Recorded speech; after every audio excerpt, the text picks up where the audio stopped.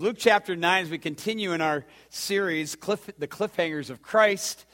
And just the reading of this text is going to cause some of you who have been with us at Saylorville for some time to think, wow, didn't we look at this text one other time? And the answer is, yep, we did, not long ago, but we're going back to it, all right? So here it is, verse 57, at the very end of Luke chapter 9, where we read, as they were going along the road, someone said to him, I will follow you wherever you go. And Jesus said to him, foxes have holes and the birds of the air have nests, but the Son of Man has nowhere to lay his head. To another he said, follow me. But he said, Lord, let me first go and bury my father. And Jesus said to him, leave the dead to bury their own dead. But as for you, go and proclaim the kingdom of God. Yet another said, I will follow you, Lord, but let me first say farewell to those at my home. Jesus said to him, no one who puts his hand to the plow and looks back is fit for the kingdom of God. True enough, last year when we did a series titled Jesus' Hardest Words, I preached from this text. And we titled that message, Don't Look Back, based on the last verse. No man who puts his hand to the plow, looks back, is fit for the kingdom of God. But it deserves another look. It certainly finds itself in this cliffhanger series. What we're doing in this series is this. We're looking at several accounts in the narratives throughout the Gospels in the life of Christ, where he encounters someone, gives them a challenge, and then we're just sort of left hanging. We're not told what the individual does with the challenge. We're not told whether he repented, whether he gets saved, whether he obeys God, whether he, in this case, follows Christ. In fact, in this case, we have no less than 3 cliffhangers. You get 3 individuals all coming to Christ, and they all give a response. They all seem very sincere. Jesus responds in at least one case, very harshly. Maybe 2 of the 3 is like, holy smokes, Jesus, let off a little bit. And yet, in every case, we're not told what they did with this challenge. And we have submitted to you from the very beginning of this series that the reason the Spirit of God did this through the inspiration process was so that you and I, because all Scripture is profitable, you and I might insert ourselves into the text, so to speak, and ask ourselves where we fit in this. So, for instance, when Jesus says to the first one, who says, I'll follow you wherever you go, he says, foxes have holes, the birds of the air have, they've got nests, but I don't have anywhere to lay my head. We don't have this guy responding by saying, I got it, Jesus. I got it. I will follow you. I'll go where you go. I'll stay where you stay. I'll sleep where you sleep. If I got to use a rock for a pillow, I'll do it. We don't have that. Or in the case for the second guy who Jesus actually challenges and says, you follow me, and he says, I'll do it, but let me first go home and bury my dad. And Jesus says to him, let the dead bury their own dead.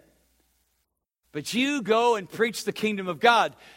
We don't have this guy responding by saying something like, boom, you nailed it, Jesus. You saw right through me.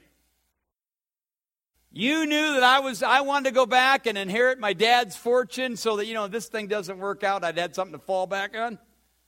But now I've seen the light. I'm going to follow you, Jesus. I'm going to cut the ties. Or in the case of the third one who comes to Jesus, which seems the most reasonable, hey, I'll follow you, Jesus, but can I just go home and say goodbye? And Jesus says, no one who puts their hand to that plow and looks back is fit for the kingdom of God. We don't have this guy coming back, saying something like, oh, gee, there you go again, Jesus, singing right through me.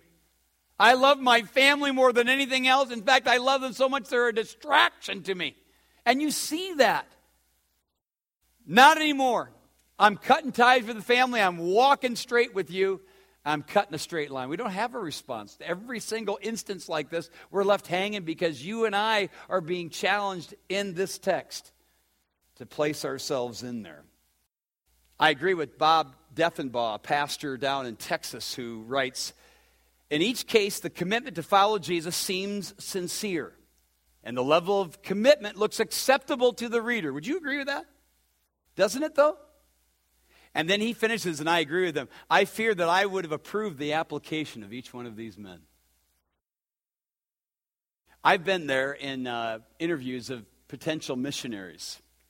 And I've seen some great interviews, and I've seen some outright flops. I watched a potential missionary stumble over some of the simplest doctrinal truths only to be okayed for the mission. And I was just appalled myself by it. I can't imagine what Jesus thought.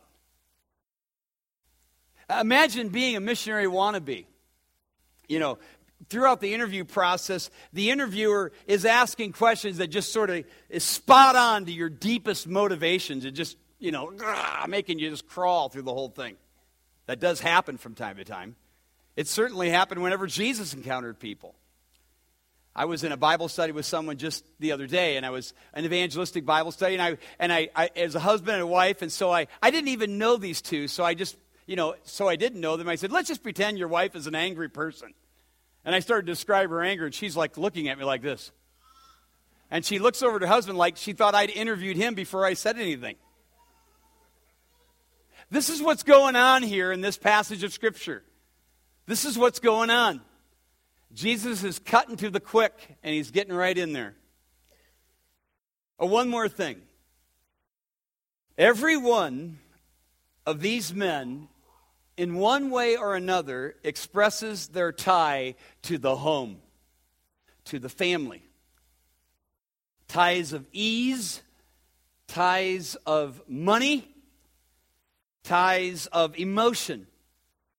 That Jesus, and he makes no apologies, says must be broken. They must be broken. We don't like to hear that in our culture. We have taken the family to the highest heights in the history of mankind, to a place of worship even. And none of us will admit it in Christendom. Husbands worshiping their wives worshiping their husbands, parents worshiping their children. And it's all about the children. It's all about the marriage. It's all about our family. Well, I got news for you. It's not all about your family. As important as our families are, as precious as they are. I think, to some degree, our families have become very, very cultic in our own generation. So, what you have here with the first encounter is the comforts of home versus the conditions of hardship. Have you ever seen that M&M commercial? You know which one I'm talking about? It's this one right here.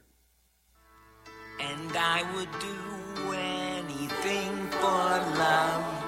Oh, I would do anything for love.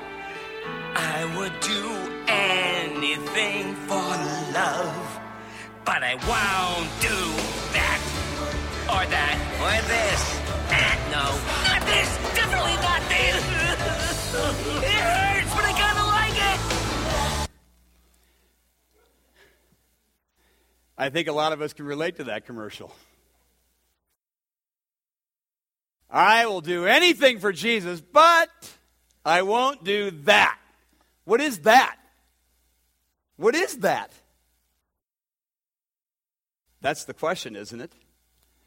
Jesus gave this evaluation of these 7 churches in the book of Revelation. If you'll recall, he comes to Sardis, and he says to them, you have a name, you have a reputation that you're alive, but you are dead. Have you ever read that?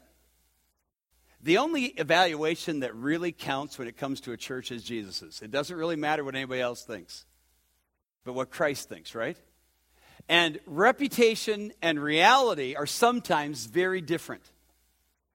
I think the simplest definition of a hypocrite that I've ever heard is somebody who's just not himself. Perhaps a word is in line here with grandiose statements of faith. This guy comes to Jesus. Hey, I'll follow you wherever you go, Jesus. Everybody hears him say it. In essence, Jesus says, really? Let me identify something about the home in your life. You love the comforts. He says, I'll follow you wherever you go. He had no problem with geography, he was concerned about what happened once they got there. Jesus says foxes have holes, the birds of the air have nests. What are holes to a fox? What is a nest to a bird? It is their home, is it not? It's their home. Translation, I don't have one. Are you okay with that? What comes to your mind when you think of home? When I think of home, I think of comfort. I go back in time to my childhood. I think of my mom and dad. I think of 115 Locust Street in Waterloo, Iowa. I think of going back to that. I think of my room. I think of the family get-togethers. I think of Christmases. I think of eating together. I think of Coconut Delight cookies. Nobody in the world has ever been able to make that since my mom. She's gone now, and nobody will ever make them again. That's home to me. All the comforts of home. Comfort.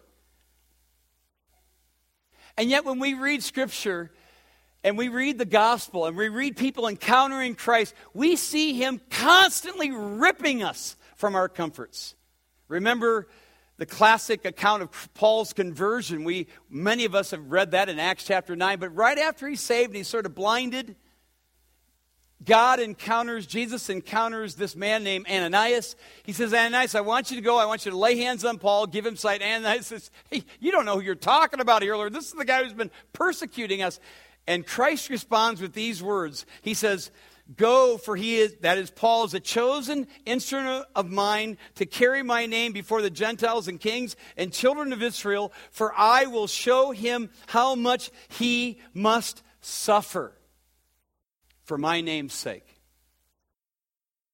And so it would be the Apostle Paul who would come back around and speak at Antioch a few years later and say, it's only through great tribulation that we will enter into the kingdom of God. Did you know that? It was the Apostle Paul who had said to the believers at Philippi, it has been granted unto you on behalf of Christ, not only to believe in him, but to suffer for his sake. It is the Apostle Paul who wrote to Timothy, all who live godly in Christ Jesus shall suffer persecution. That's not the things we like to hear, let alone read. But that's true. Hardship.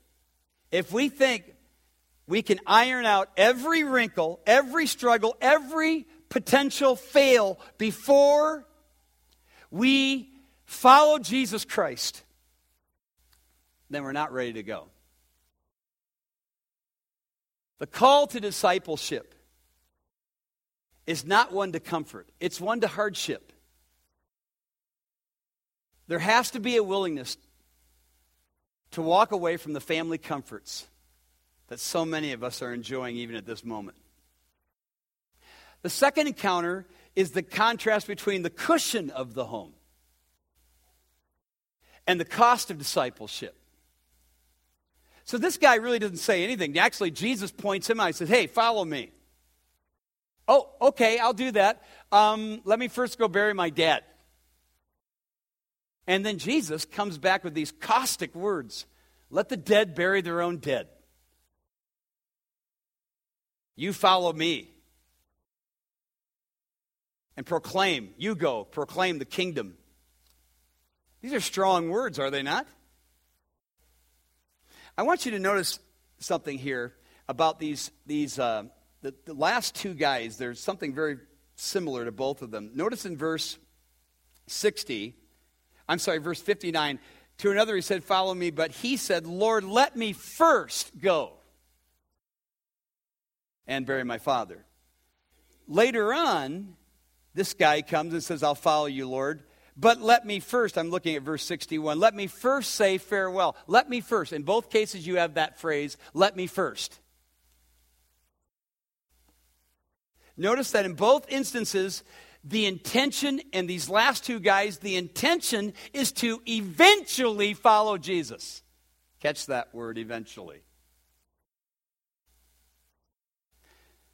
Someone says what they're talking about is following Jesus when, following Christ if, and following Christ after. These two men fully intend to be our Lord's disciples sometime and somehow, just not immediately. Unquote. I'll serve Jesus. when the kids get a little bit older. It's not real convenient right now. I'll serve Jesus when the work slows down, when my folks are gone, when the monies are coming in. Just keep adding to that. Jesus' response seems harsh, even hurtful, doesn't it? Doesn't it? Let the dead bury their own dead. Wow. You're not talking about just an employee or a friend. The guy's dad. I want to go home and bury my dad. Let the dead bury their own dead. You come with me, go proclaim the kingdom. Now, most commentators think this guy's probably a firstborn. He's looking for that 2/3 inheritance that he's going to get. And, just wait a little bit longer. My dad will die. I'll get that. And it'll be the thing I can kind of fall back on in case this doesn't, all pan out. I was thinking about this. What was Jesus thinking when he said to this guy, let the dead bury their own dead?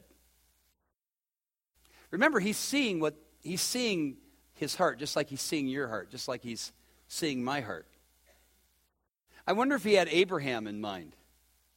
Abraham, who did not shrink back from offering up his son, from killing his son. Yes, killing his son. His only begotten son. Yes, his only begotten son. In order to affirm his love for Jehovah God. Is Jesus saying, you're so concerned about the preparations for your father's death, and following me means you're preparing people for eternal life. What's more important? One of the deepest and most important costs of discipleship will be your willingness to walk away from the cushions of life. Yes, even family ties. Remember the guy who invented the slinky? We talked about that one time. Remember that? The guy who invented the slinky, God saves the guy. Because although he made multiple millions, he just was spending it like a prodigal. He was suicidal. He comes to Christ, becomes a missionary, gives everything away, goes down into South America, but he's still miserable because, unbeknownst to anybody else, he brought the patent to the slinky with him, just in case it didn't work out. And when he finally realized that this was a cushion he could no longer hold on to, he threw it into the sea and got rid of this patent, and he had freedom. That patent really was, rather than the cushion, it was more like a bed of nails to him. He just didn't realize it. There is a cost to becoming a disciple of Christ. Jesus said, no man builds a tower unless they first what? Do what? Counts the cost, right? If you're willing to pay by giving up the cushions you're relying on, the benefits will be deep. Is there a family cushion right now in your life that's keeping you from following Jesus Christ? The third one really gets to our heart here. The third contrast is the care of the home versus the cutting of a straight furrow or path. This is the guy who comes to Jesus and says, I'll follow you wherever you go, but let me just, say goodbye to my family. This request seems completely reasonable. But Jesus' answer reveals how inextricably tied into his family this guy is. So much so that Jesus sees his tie to his family as an utter distraction to him.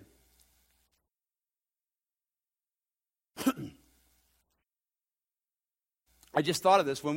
Before I came to this church, I had lost a wife, married another, looking newer every day, honey.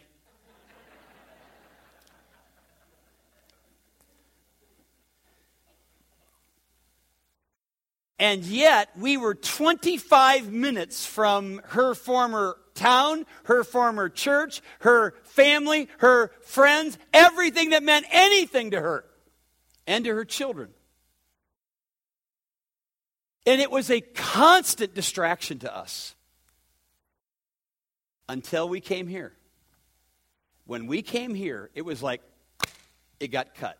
It wasn't that she stopped loving her family. It wasn't that she stopped loving the former church or her friends or all that were back there. But she was able to cut a straight furrow. We as a family were able to. Because emotionally we had to cut the ties that were constantly dragging us back. Boy, I hope I remember that in the second message, because I didn't write any of that stuff down, honey.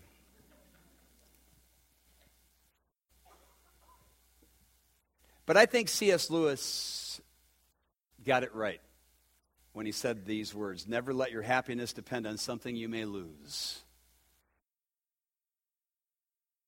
At my dad's funeral a few years ago, all 9 of us kids, all 9 of us gathered around the casket, and we closed the casket together very slowly. It was a really sobering moment.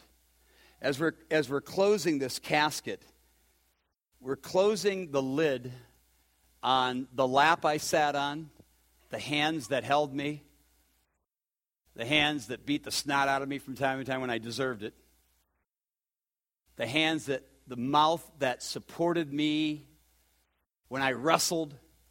The only voice I ever heard in a crowd of 2,000 people was my dad's.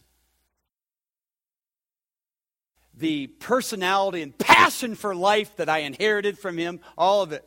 Boom. And it was a very hard thing for us 9 kids to do.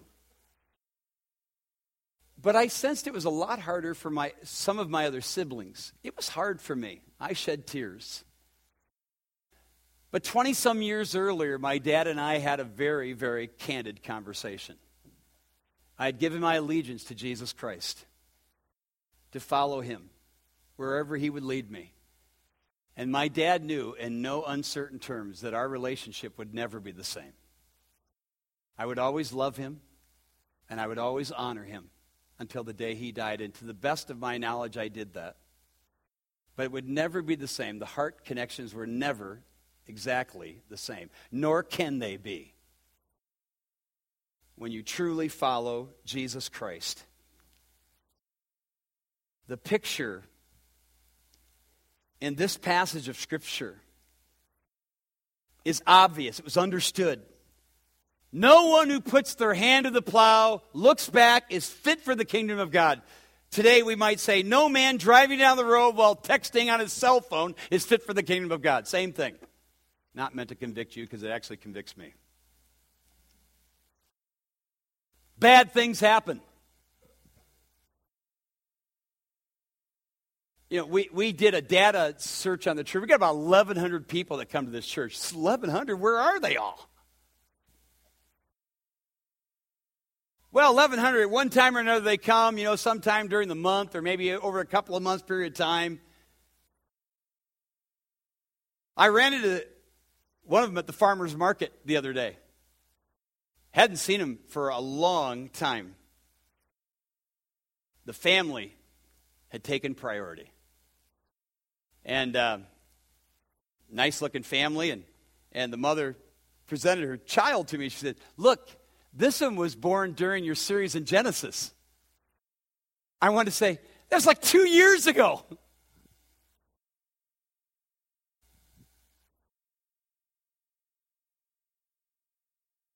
To be honest, it looked like a fairly happy family. All wrapped up in themselves. When family worship becomes the worship of family, bad things happen. Bad things happen. The patriarch Jacob, remember him? He's one with all the sons. Remember that? 12 sons. And you remember the story of Joseph? And you remember how, if you study the life of Jacob, it's basically a very miserable life. You don't see a very happy guy there. He's a deceiver right out of the chute. Deceives his way all the way into his adult life. Then he gets deceived. Anyway, one thing leads to another. He gets a couple of wives, and he starts having kids. Finally, the wife of his dreams gives birth to a kid, Joseph. And then another. Benjamin. And many of you know the story. The brothers are jealous, and for good reason. What they do is they sell Joseph down into bondage, down into Egypt under Potiphar. And he's there for years. As far as Jacob is concerned, his son is dead, and he is inconsolable. Remember that? And then through a series of circumstances, God creates a famine. The brothers go down there. They face their brother. Unbeknownst to them, it's their brother. Some 13 years, give or take, have taken place. They don't even recognize him. He looks like an Egyptian. He recognizes them, starts playing games. And then, through a series of circumstances, remember the brothers that went down there, they didn't bring Benjamin, right? Remember that? Jacob wasn't about to lose another favorite. But Joseph forced Jacob's hand. The brothers came back. They brought Benjamin. Joseph set up a little ruse. His cup was found in Benjamin's bag. Joseph said, "You go back to your father. This one stays here." If you remember the story, Judah steps up. Look, you just can't let this happen, okay? You can't let this happen. I don't know how this all happened. But you can't let my little brother stay here. Take me. I'll stay. I'll be your slave. Let him go back. You can't, because his father, I know you've never met him, but his father, well, look what he says. Look how he describes Jacob. He says, his life is bound up in the boy's life. That sums it all up right there. Judah says to his brother Joseph, you can't let my little brother stay down here. Because his dad's heart is so tied up in his life, he'll drop dead if he finds out he doesn't get to come back with us. Well, that's, of course, the rest of the story. Joseph can't handle it, and he just reveals himself after that. But that was Jacob's problem throughout his whole life. He worshiped his kids above Jehovah God, and was constantly getting in trouble for that reason. I don't want this message to be perceived as one that says, gee whiz, pastor doesn't think you should love your family. If you think that, you are not listening.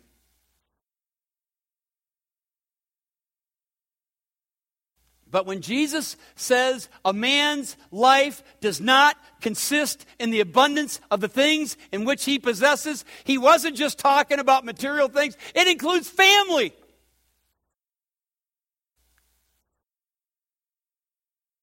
Love your wife, love your husband, love your kids, but don't love them more than God. Don't love them more than Jesus Christ. He is Lord, and He must be Lord of your life and Lord over your family. If you make your family Lord, bad things are going to happen. And I don't know what that means. I just know they will.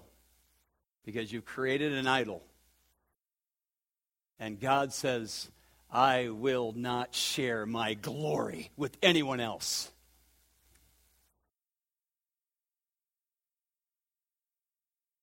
And so, what home comforts are you willing? What home comforts are you unwilling to give up to serve Jesus? What home cushions are you unwilling to give up to serve Jesus? What home care, affection, are you unwilling to give up to follow Jesus? Following Jesus Christ begins by a heart surrender to what He did for you, His merit for you, His suffering for you, His death for you, His resurrection for you. You embrace Him and all of His gospel, His death, His burial, His resurrection, and He is yours. But when Paul says, if we confess with our mouth that Jesus is Lord, what he really means is that we are confessing that Jesus is Lord. He is Lord. We're not just taking him as, he doesn't come piecemeal. Savior today, Lord tomorrow. That makes no sense. I understand that the ramifications of the gospel are progressive. I get that. I start to grow. I understand the importance of loving Christ more than my car, loving Christ more than my job, loving Christ more than my family. But it's a package deal when you trust him as your Savior. He becomes your Lord. Is he?